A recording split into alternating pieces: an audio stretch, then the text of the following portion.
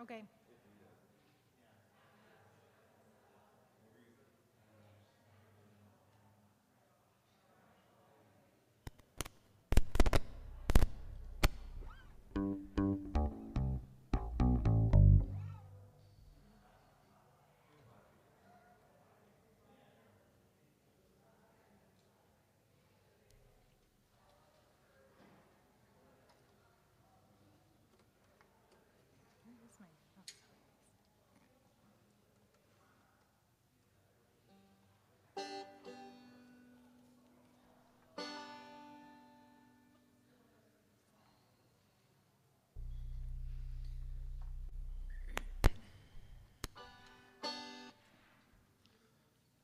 Hey everybody, welcome to church.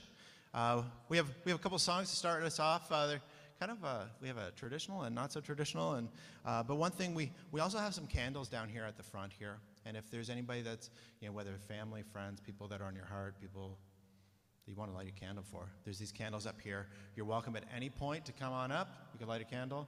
This is for everybody here and in the lobby, and yeah, there we go. So. I'm just going to open prayer real fast. Thank you, God, that we can come here and praise you and focus on you. Amen.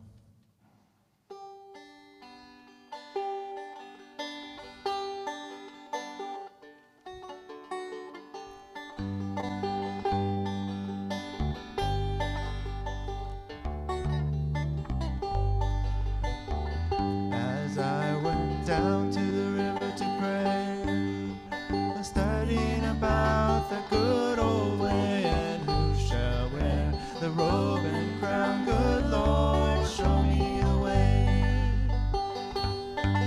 Oh, brothers, let's go down, let's go down. Come on down. Oh, brothers, let's go down, down to the river to pray. As I went down in the river to pray, studying about that good old way, and who shall wear the starry crown? Good Lord, show me the way. Oh, sisters, let's go down, let's go down. Come on down. Oh, sisters, let's go down, down in the river to pray. As I went down in the river to pray, studying about the good old way, and who shall wear the starry crown? Good Lord, show me the way. Oh, mothers, let's go down, let's go down, oh, mothers, let's go down, down to the river to pray. As I went down in the river to pray, studying about the good old way, and who shall wear the starry crown? Good Lord, show me the way. Oh, sinners, let's go down, let's go down. Come on down. Oh, sinners, let's go down, down to the river to pray.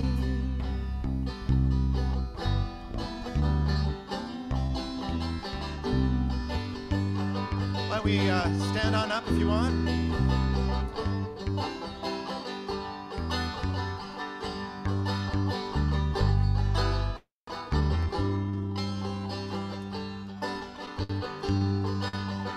All the poor and powerless,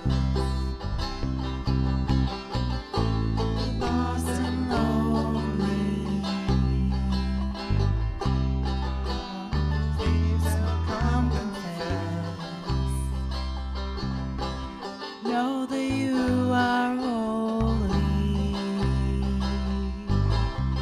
know that you are holy. Oh, we'll sing out hallelujah, and we will cry out hallelujah.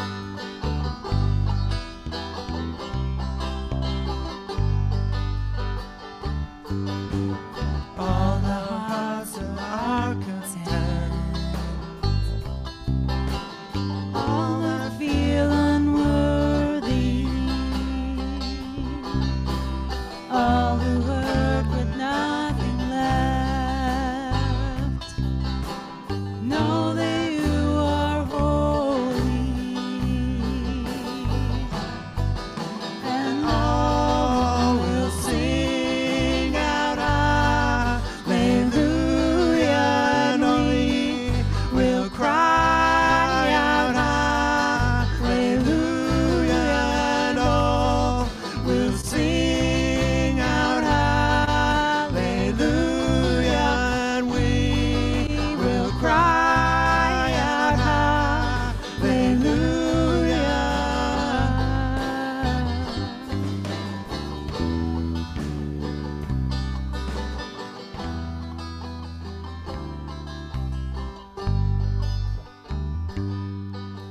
Shout it and scream it from the mountains. Go on and tell it to the masses that He is God. Shout it, go on and scream it from the mountains. Go on and tell it to the masses that He is God.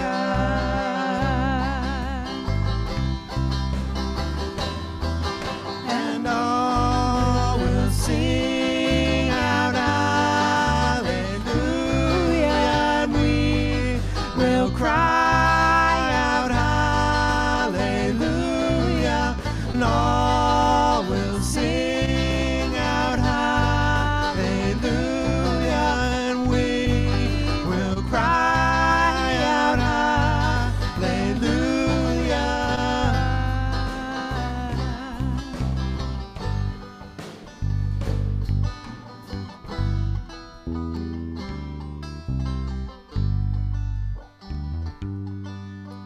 All the poor and powerless, all the lost and lonely, all the thieves will come confess and know that you are holy. Know that you are holy.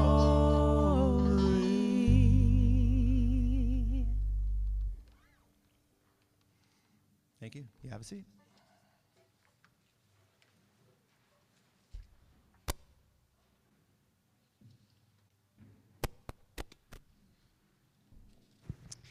Good morning. Psalm 37 says, "Once I was young and now I am old, but I have never seen the righteous forsaken." It's a psalm that is filled with perspective of someone who looks over the whole of their life and continues to see God intervening, breaking in, being active, being present, bringing redemption and healing and presence. But it takes that kind of perspective that we have our eyes on seeing what we'd call a God sighting, where God steps in and doesn't forsaken or abandon, where God is present and real and aware. So we pause on a weekly basis. It's called Testimony Time, and we ask that question: where have you seen God breaking in? Where have you seen God not abandoning, restoring hope, breathing life? Where have you seen God intervening?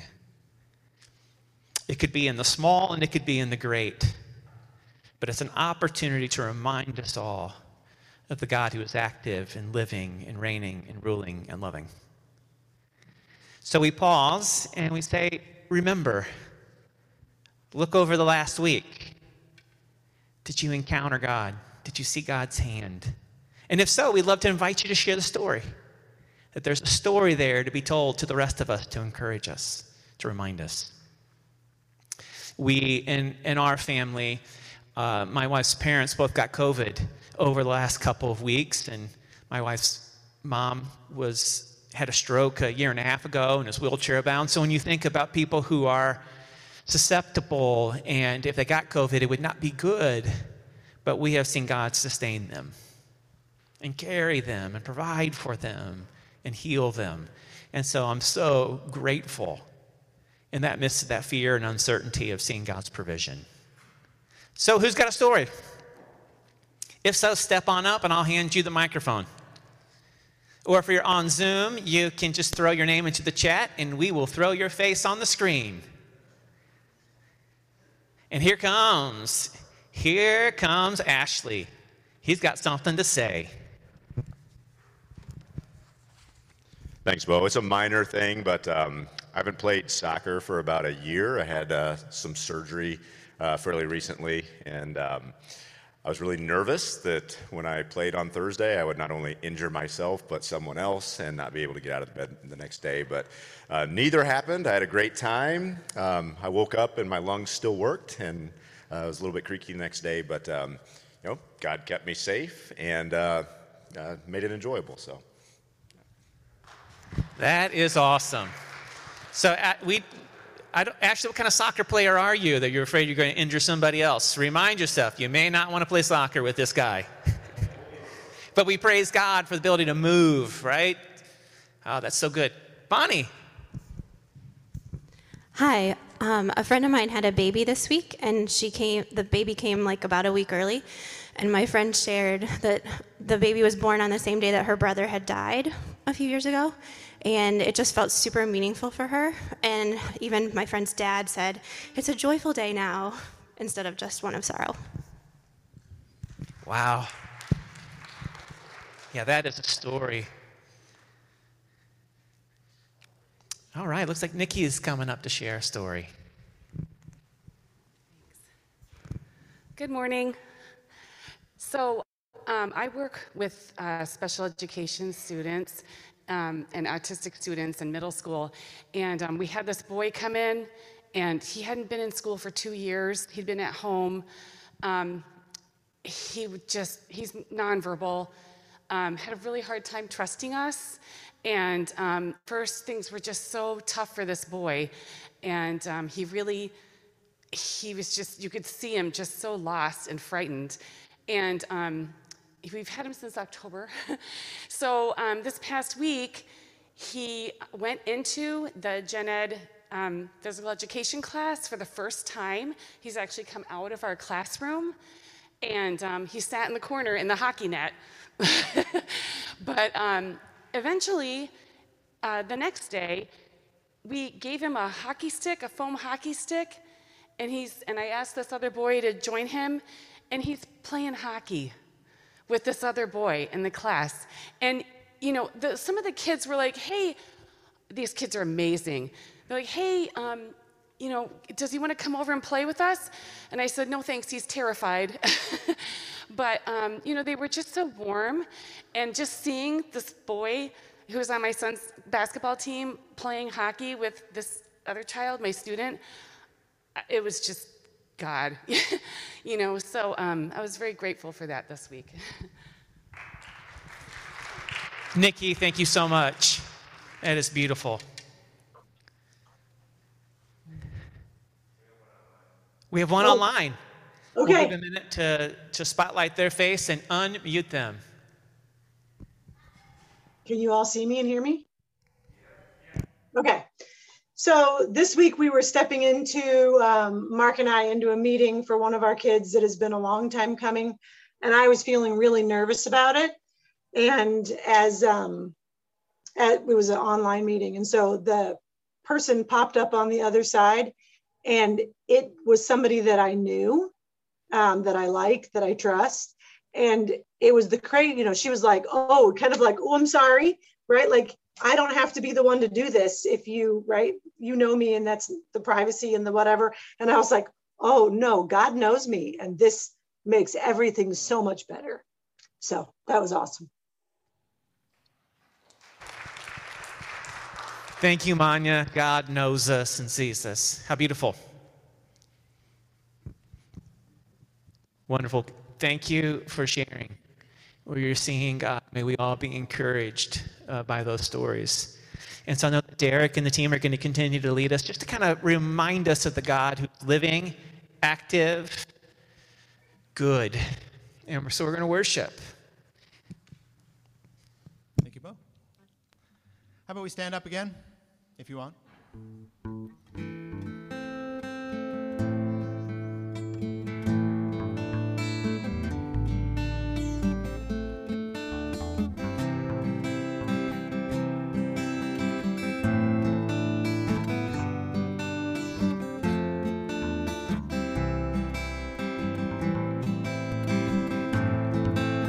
Spoke the earth and sky to fall.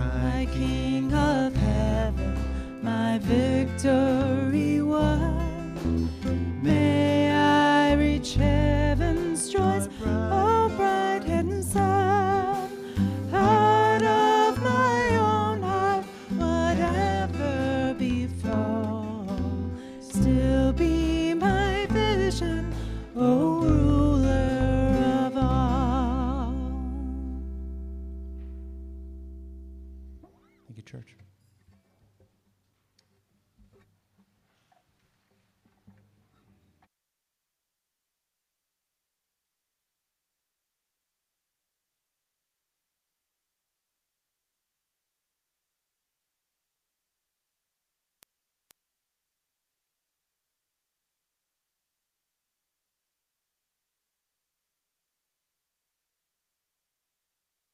Thank you. It's great. Good morning. I would like to welcome all of you here today, especially those who are here for the first time at Genesis. We welcome you with open arms and hope that the Holy Spirit is with you today. And I want to welcome all of my friends, my brothers and sisters from the Warming Center. God bless you guys, and I will see you tonight. One of the things they asked me to do is to remind you that because of precautionary measures, we would ask that you would keep your mask on if you're not drinking hot chocolate or coffee. But otherwise, please keep your mask on. I want to give you an update of our Warming Center. First of all, I want to thank all the people who have been involved with the Warming Center. Whatever you did, whether you prayed for us, which we need that you gave monetary for the Warming Center, or you worked during the day, you brought food in, whatever you did, you joined us, and we really appreciate that. In Matthew, Jesus said that I was thirsty and you gave me drink. I was hungry and you gave me food. I was homeless and you took me in. I was naked and you gave me clothing. And they said, well, Jesus, we don't remember any of that. And he said, whatever you do to the least of my brothers and sisters, you do to me. And that's what Genesis is all about. We just finished our first week. We have 2 weeks to go, so we've got one more week as far as the Warming Center is concerned. But I've got a couple things that I want to ask you that if you could participate. We still need people to volunteer for the Saturday and Sunday daytime. And we did that because typically it's Monday through Friday, and Saturday they're out in a code. So we said, let's bring them in. So if you have the heart, the time to volunteer for that, we have someone in a narthex by the boards there that you could volunteer. And they did say on the list that I could talk about something personal. So let me do that just for a second, if you allow me. I did devotions last Tuesday, and to be perfectly honest with you, they have a book with wonderful devotions in it that you read to them. And I said, I'm not going to read the devotions. I'm going to talk to my brothers and sisters what's in my heart. What's in my heart. And I did that, and about an hour afterwards, someone came up to me and said, Harvey, will you pray for me? And I did. And then I did something, that I guess I wasn't supposed to do. But those who know Harvey, Harvey's a hugger. I've never met a person yet that I didn't want to hug. But you're not supposed to hug when you got the virus and all that stuff and your mask on. But I said, stand up. And we hugged. And she cried. And I cried. So if you want to stick around and you want to hug with somebody with the mask on, yeah, let's do that. But we have 14 guests per night. It's not like it was back in the day when we had 100 of my brothers and sisters at nighttime. Now we're down to about 14 because of the virus. So we would ask that you would pray for them. One other thing, we have to have at least 7 more volunteers to help tear down everything that we put up for the homeless, the place where they sleep, all the things that we have out there. So if you would like to come over on February 19th, we are going to tear down, and you can see Allison. I use your name, Allison. She's back by the boards there. Allison will take your name down, but we do need help. It's not that long, and we would appreciate if you could come and at least help us with that tearing down. So I just want to say thank you again. Carol and I have been doing this probably, I don't know what, Carol, 25 years here at the church. And the more we do it, the more I feel I'm blessed and that God is calling me to do this. That the Holy Spirit says, Harvey, I don't care if you are going to be, a little hint. Harvey, I don't care if you are going to be 85 next Sunday. Yay! That I'm not done with you yet. So when I think you can rest, I'll give you a signal. You'll be able to know what it is. So God bless everybody. Now we're in a thing that they call connection. And I say this every time. You're going to get up and they say hi to your person next to you. I don't want you to do that because it's probably your significant other. And I don't want you to start talking to your significant other. Go around the room. You've got, 4 or 5 minutes. And say hi to somebody you don't recognize. Well, it's hard to recognize with the mask on, I know, but don't just stand there and talk to your significant other. Walk around and say hi, particularly those who are here for the first time or my brothers and sisters that are in the sanctuary at the same time. God bless you, and each time I do this, I always brag about the fact that I get to see every one of you, your faces, your beautiful faces, and I could do this all the time because, like Bill here, I could do this all the time. So get up, say hi to somebody, and then we'll continue the service after connection is over.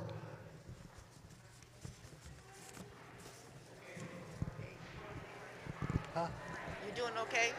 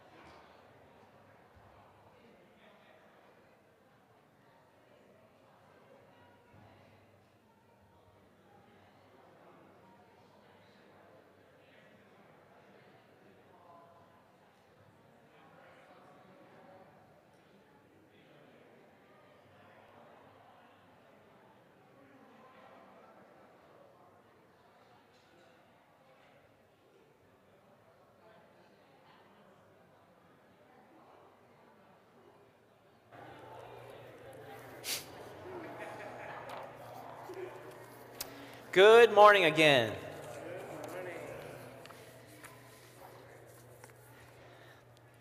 So I want to thank everybody who's continuing to give tithes and offerings in different ways. And for those of you who are bringing that, you can drop that. If you bring that in person, you can drop it in the brown box in the back.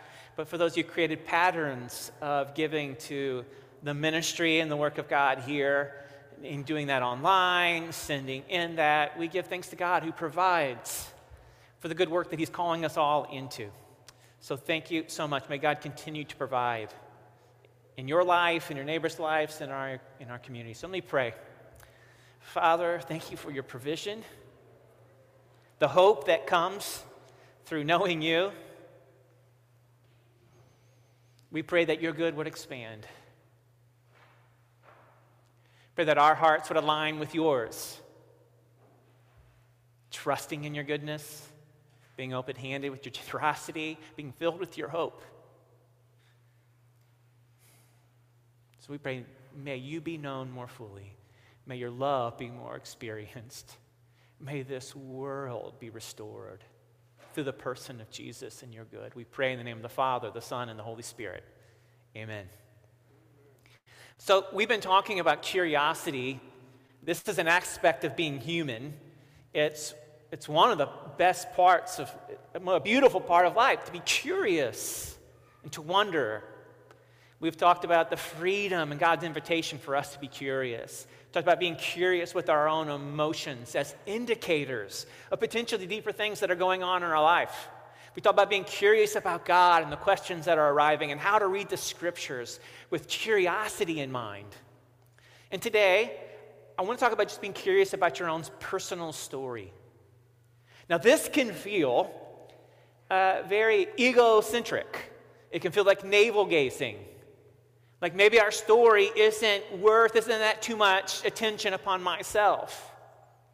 But I want to expand your reality that your life is a story. And it is telling one as well. That your life is meant to reveal deep meaning and to reveal God.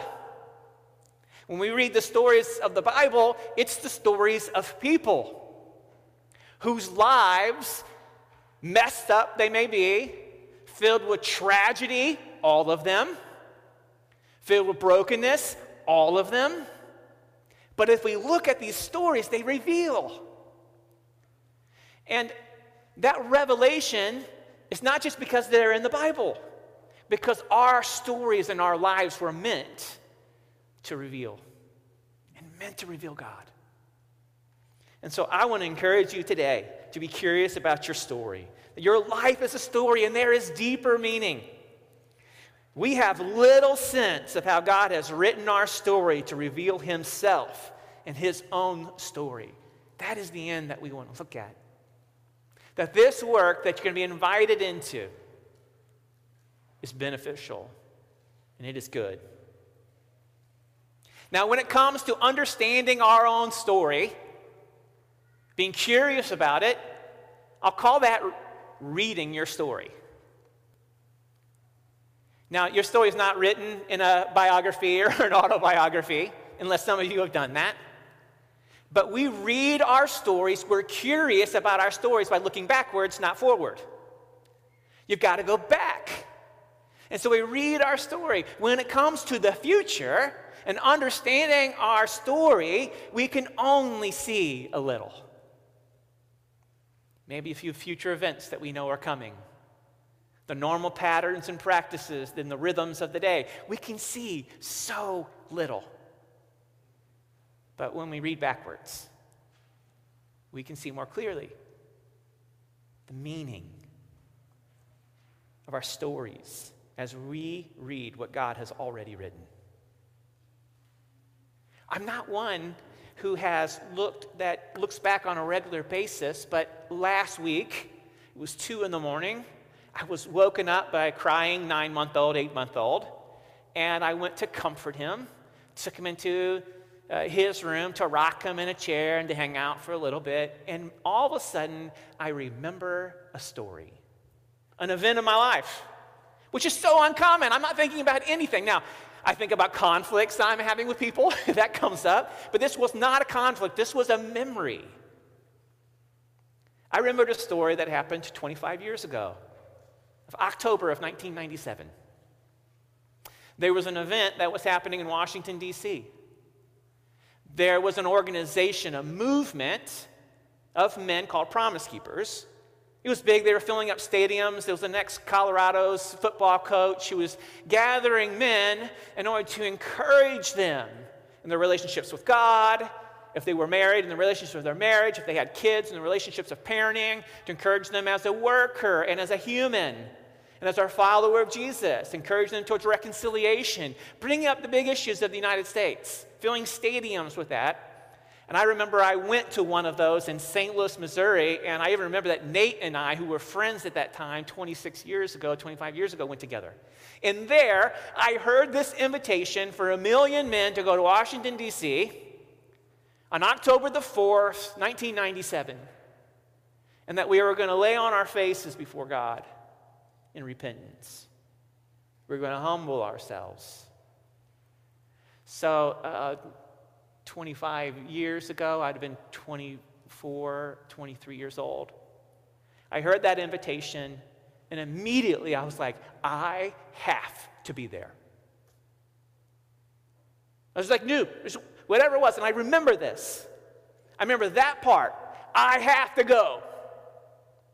I need to be there. And so that October, I jumped on a bus in Rockford, Illinois, with a group of other men that I did not know at a church I did not attend. Jumped on with them. We rode. I don't even remember anything about it. I remember getting on the bus. I remember going to Washington, D.C.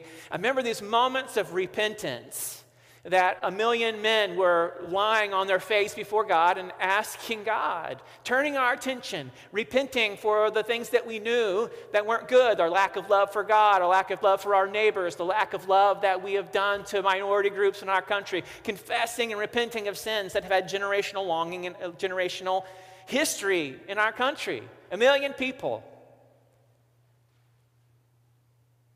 And I remember doing it and being earnestly there, but kind of by myself, but with 1 million other people.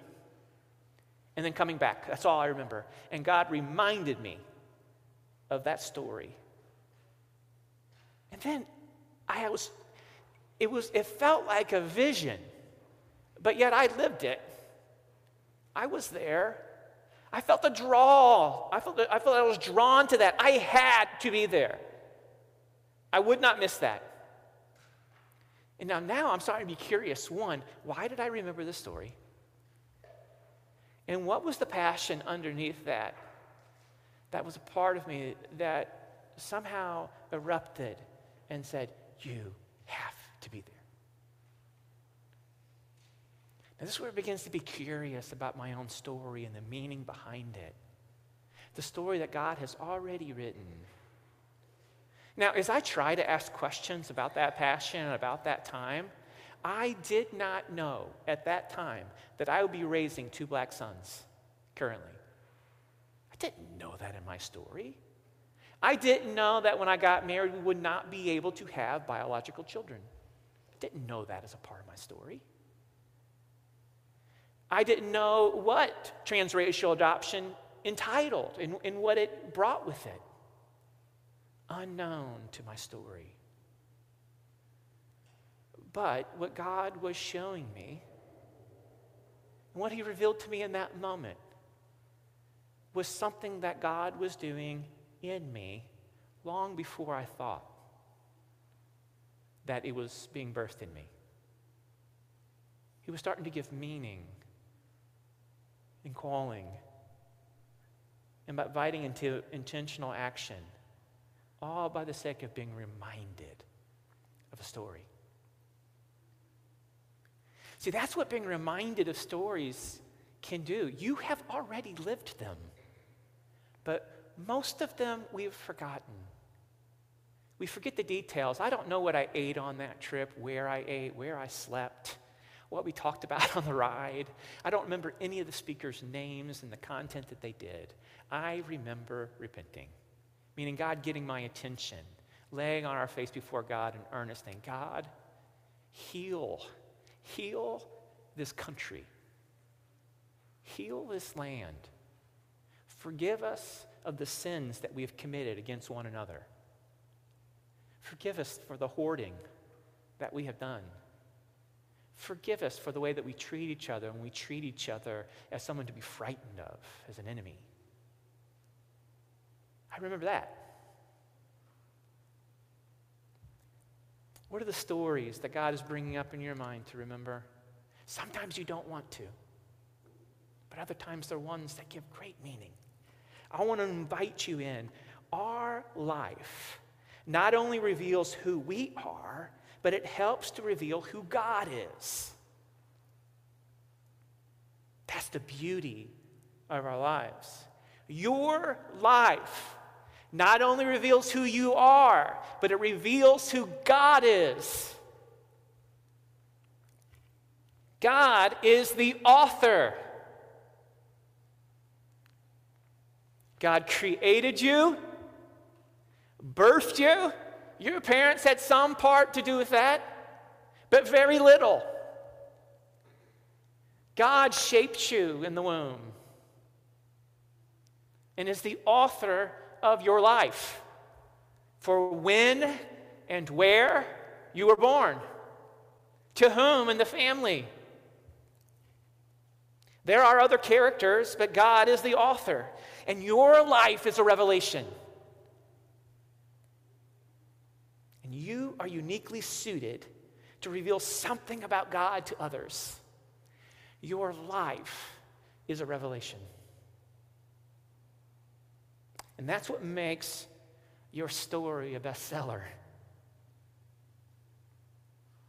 It's unique, and it reveals God.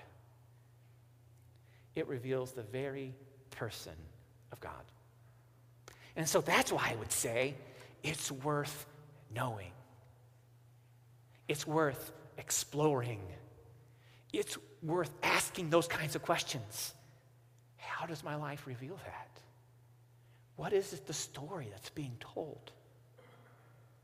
What is the revelation that I am uniquely set up to make?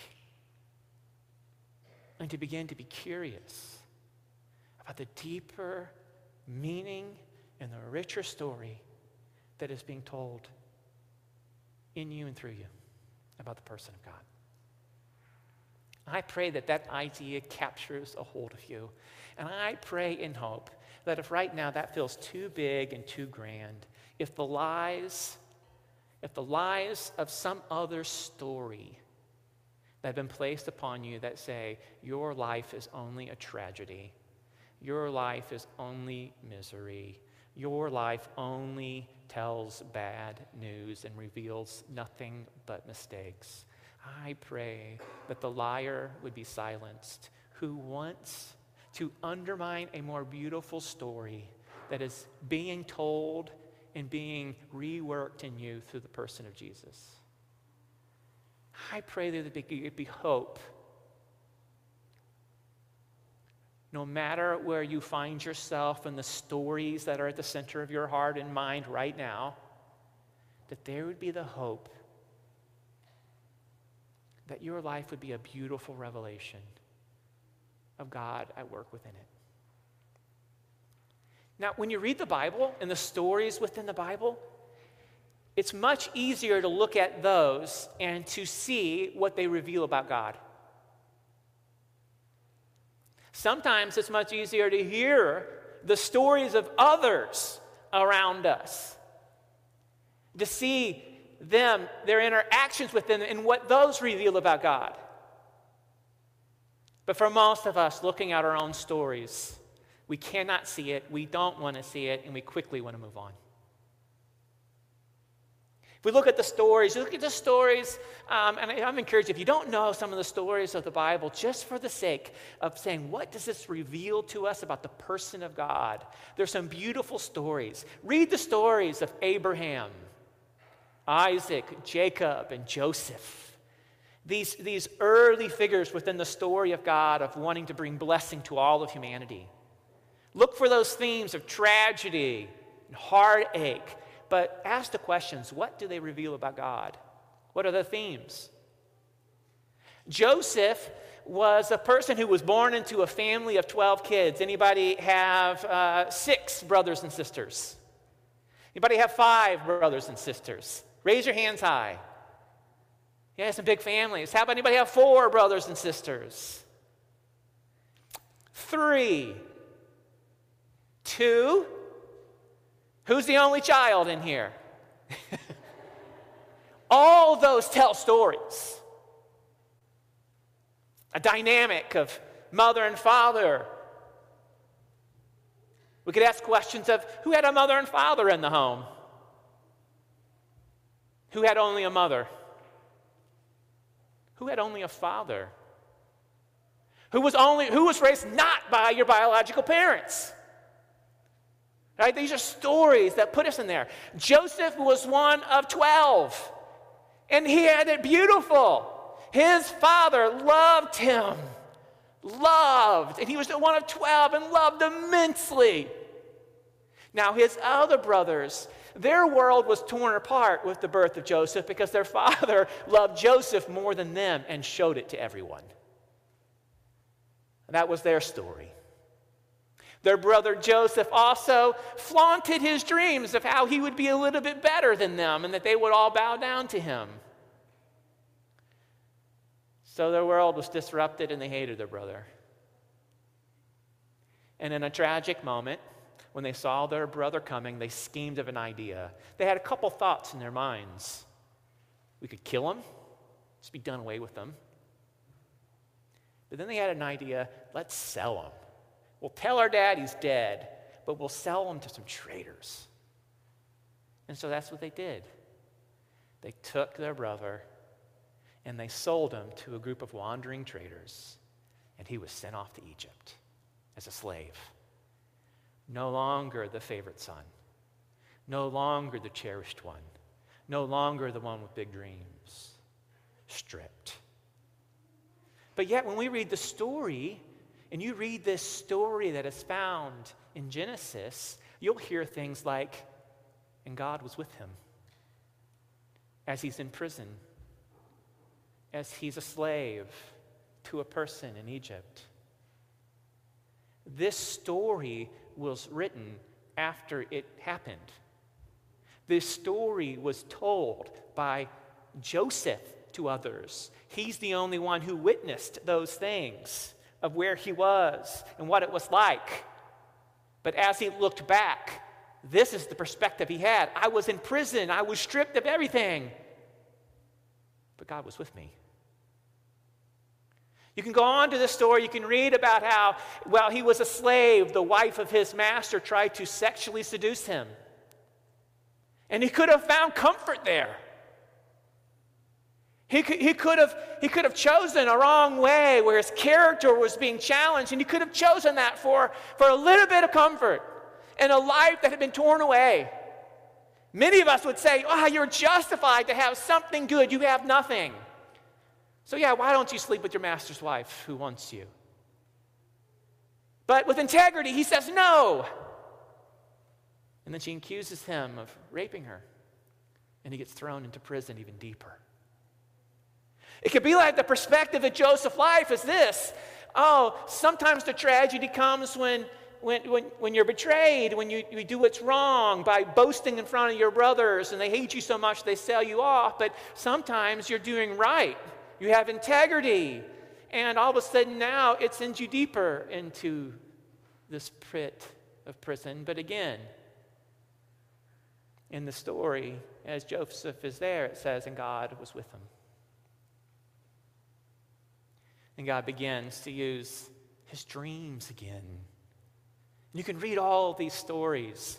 The stories of Joseph interpreted dreams of 2 other people who found themselves in prison, and Joseph tells them the truth about their dreams. One of the dreams would end in tragedy, and one of the dreams would end in grace. And Joseph tells each truthfully. And eventually, Joseph gets brought before the highest person in Egypt and is able to interpret a dream that will bring restoration and salvation for many. And for the person who wrote this story, and as Joseph is telling it, they're looking backwards for telling us, what does this reveal about God? And in this story, it reveals that God was with him again and again in these places of tragedy and of brokenness, of uncertainty and of loss, and that God was with him in these moments of opportunity and of risk. In the end, Joseph experiences this beautiful work of redemption with his brothers and his father, where they actually come to Egypt. And Joseph is restored to his father and to his brothers and provided for in a great famine. Joseph's father dies, and all the other 11 brothers of Joseph think that he's going to kill them. Like, oh no, the one thing that probably kept them from killing us was our dad, and now he's gone, so he's going to kill us now. Here's the story playing out before him, and now it's going to go into the normal storylines of the stories that we all read, that what happens when tragedy comes, revenge is birthed up. But yet the revelation of God is not a God of revenge. It's a God of forgiveness, of redemption. In this beautiful act of Genesis chapter 50, this is in verse 18, it says this. Joseph's brothers came and they threw themselves down before him. We are your slaves, they said, but Joseph said to them, don't be afraid. Am I in the place of God? You intended to harm me, but God intended it for good to accomplish what is now being done, the saving of many lives. What does this reveal about God?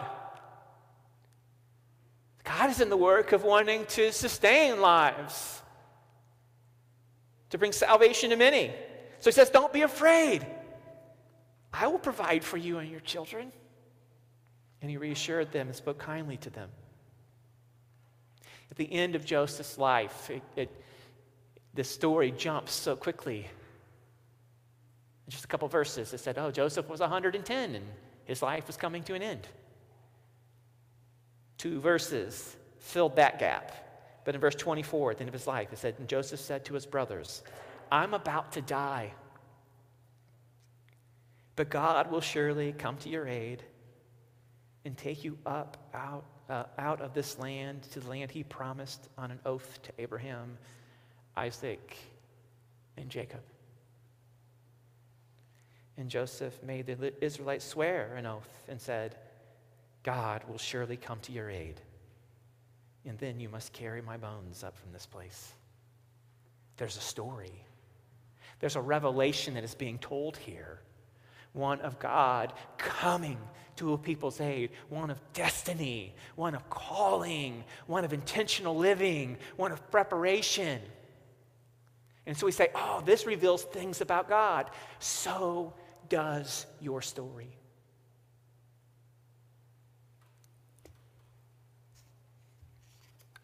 It reveals beautiful things about God. My life and your life is not random. It's not just being dictated by the circumstances around us. It is an intriguing tale. In our story, God shows us what he is up to and what he wants us to be about. We get greater clarity of this. When we study our story and understand our story, we can then join God as co-authors. That yes, God is writing this story, but he's inviting us to be with him, to say yes to it, to join God in co-authoring this. Are we moving toward the plot into which God has woven into us? Or moving away from it? By studying our story, we have a better insight about the direction of our future. How did we get to where we are today? And where is God leading us tomorrow? That's what understanding your story is. I remember I heard the famous Detroit Tigers commentator, Ernie Harwell. And I remember I never listened to baseball. I'm not from Michigan. I didn't watch Tigers baseball. But I remember he had died. And I was listening on the radio about his life. And Ernie had this saying, "I'm a turtle on a fence post. I didn't get here by myself." And I loved that statement. That is true of me, and that is true of you. To where you are today, you are a turtle on a fence post. How did you get there? And to understand that story, you have to look back at the cast and characters, the plots, the marking events, the redemptions, the tragedies, to understand it. And when you understand it, you can begin to see the trajectory to which the life is taking, of what it would be like to say yes, to co-author with God, to join with the beautiful story that God is sculpting and writing of you, to be able to say yes to it in the future. But that takes insight. I want to invite us into that. We reveal God more clearly when we are aware of our calling. Live intentionally and live with passion. This is how we co-author our story.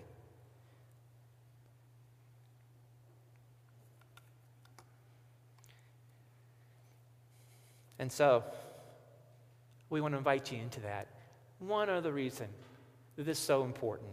Telling our story is necessary and a blessing for others. We are encouraged to listen to the stories and tell ours to others, because in it, we're telling the beautiful story of God and how ours fit into it. There's work to be done here. And with this idea, see, your story has power in your own life, and it has power and meaning to bring to others. But you can't tell it if you don't know it.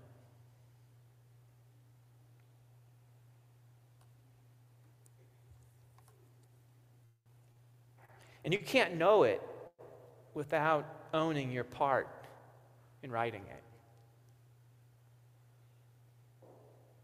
And sometimes we won't write it in the glorious story until we wrestle with God. We join with God, wrestling with this author who has already written long chapters of our life. So I want to invite you. Are you wanting to know your story as a way of knowing the story that God has told and is telling? Stories don't give us answers, they give us perspective. A perspective about a wisdom of how we ought to conduct ourselves in life. And so, what are the stories that are standing front and center of your life right now?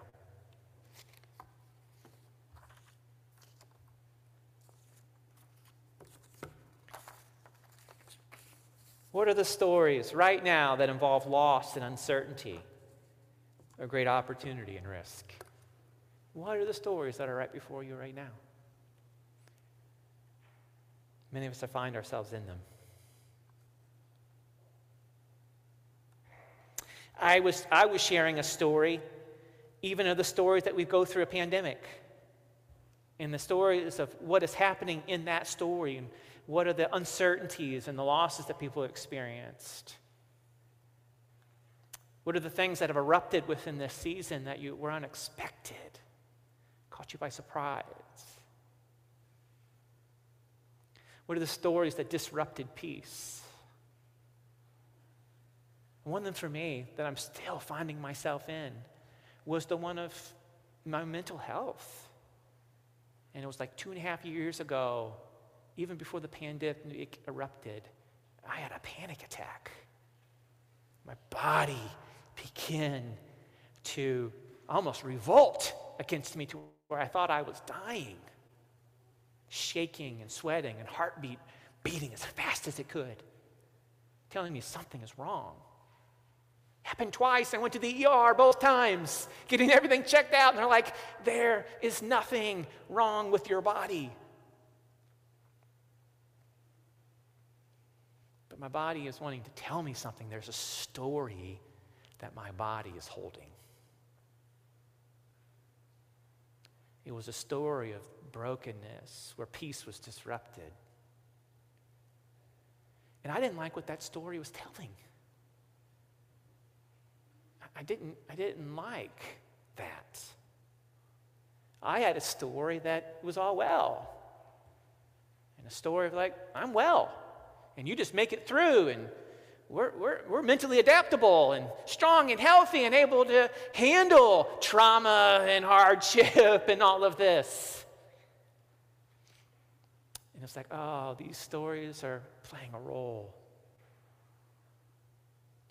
And so, with the help of a therapist, medication, where I went on some anti-anxiety things, because I continued to feel that brokenness within me, I began to dig into those stories and what they were telling.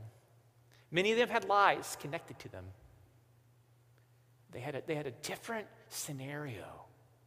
I did a therapy method called EMDR, where you're looking at those traumas and trying to engage those. I did it with 2 different therapists at the same time. It's probably not supposed to do that, but no, that's who I am. And God was speaking into it, helping me to understand the story even more so. And then I felt like I was put back into a more stable spot, and it kind of went away, and I felt like myself. And I stopped going to the therapist, and then I told you a month ago, all of a sudden in the middle of the night, I have a panic attack. And you know, because I went off the medicine too. I was like, I don't think I need this. And you know what I did once I had that attack again? I started taking the medicine again. So I'm in a story. Sometimes I don't like it. I don't like what I think that story tells about me. But what does it tell? My peace is broken. My shalom, where I thought was whole. That I'm in spots of uncertainty and loss. Yeah. It tells that, doesn't it? But in the midst of it, God is also telling a story too. Through you and through me and our brokenness. Of the hope of God being revealed through it. Through our weakness. Through our brokenness. So you might have similarities to my story. Or not. But each of our story tells a completely different portion. And each of us reveals something unique about God. Your story reveals about God. And it needs to be told. It's beautiful. And so, let's do the work. Let's be curious. It's a godly work. Because God has authored you. So, here's a couple things. What could this mean for us? So, one, I talked about this. You could just understand the stories of the Bible and the larger story that they're telling.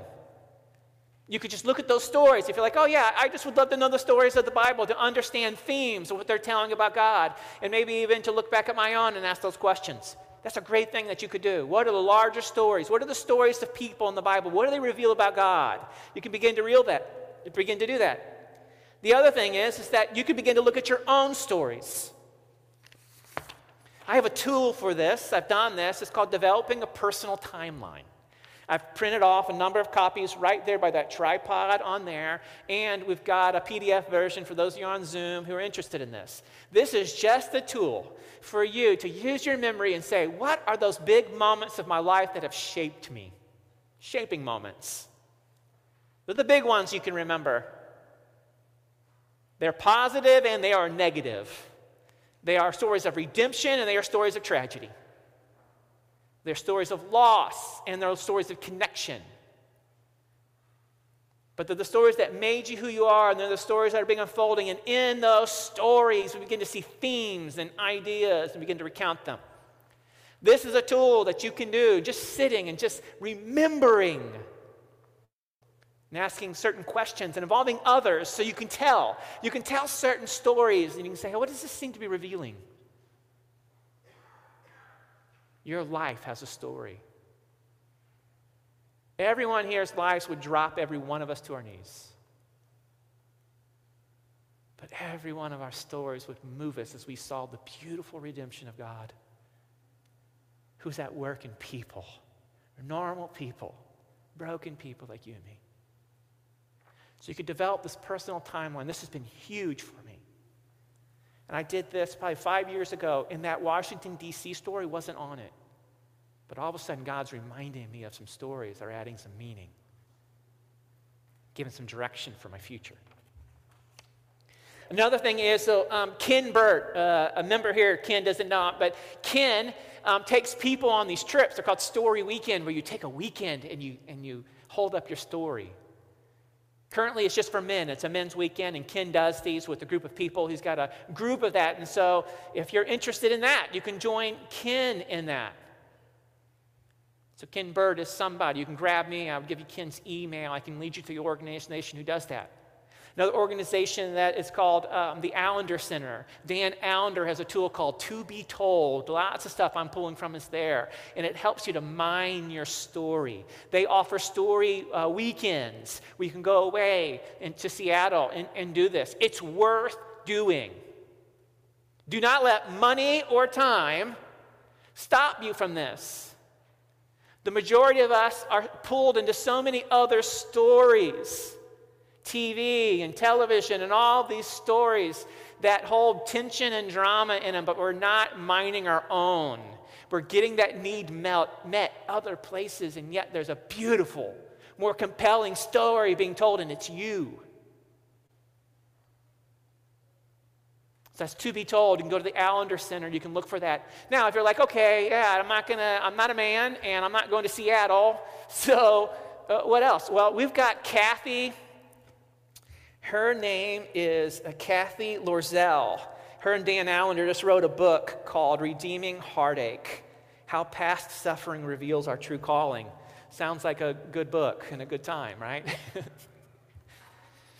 It's a beautiful book, and it's true, and it's rich, and it's heavy. But she is coming to Genesis in June, on Saturday, June the 25th, because so much about who we are is about us identifying our calling so we can co-author the stories which God is moving through the person of Jesus. Redemption in this world, and including you. She's coming on Saturday, June the 25th. I want to invite you, so mark it on your calendar right now.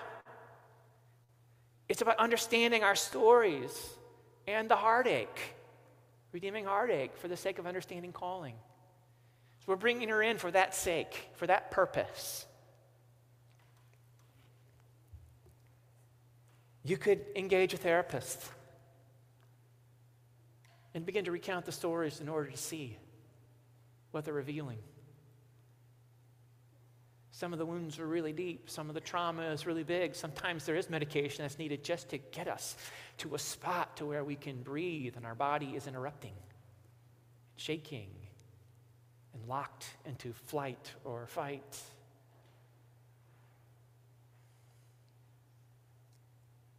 But I pray and hope that there would be good news today about a God who is involved in your life and in your story, to reveal himself and his good in this world. There is good in your story, and it needs to be told, and it needs to be known by you, and it needs to be joined by you. May that be. So, Father, by your Holy Spirit, which is the counselor and the teacher, would, as we were just kind of using a lot of talk about curiosity, Holy Spirit, come and make us curious. This can be big and heavy and scary, but let your hope be caught with it. God, for those who are caught in the lie, that the most important stories around them are the ones that the television holds. Set them free. Whisper to them about the beauty of their story, about that you have authored them and loved them and are in Him. Let it be. Would you give us people and therapists and helpers to help us on this journey? Friends, co-laborers. We can get good counsel that we can share the stories with and allow them to have voice to talk into them, to give us insight. We may not feel alone on this journey, but we'll be encouraged to be curious about what you have already written in us and around us. For your glory, God, may you be seen, because you're beautiful, and we see your good in all these people here. Maybe more. That you would shine and illuminate all over this world, in every crack and corner of this world, through your people. We pray in the name of the Father, the Son, and the Holy Spirit. Amen. So if you want to grab that one-sheeter over there of how to write out a personal timeline of kind of mining the big pictures of your story, that's up there by the tripod. God bless you, and may we be curious. Thanks for joining us today.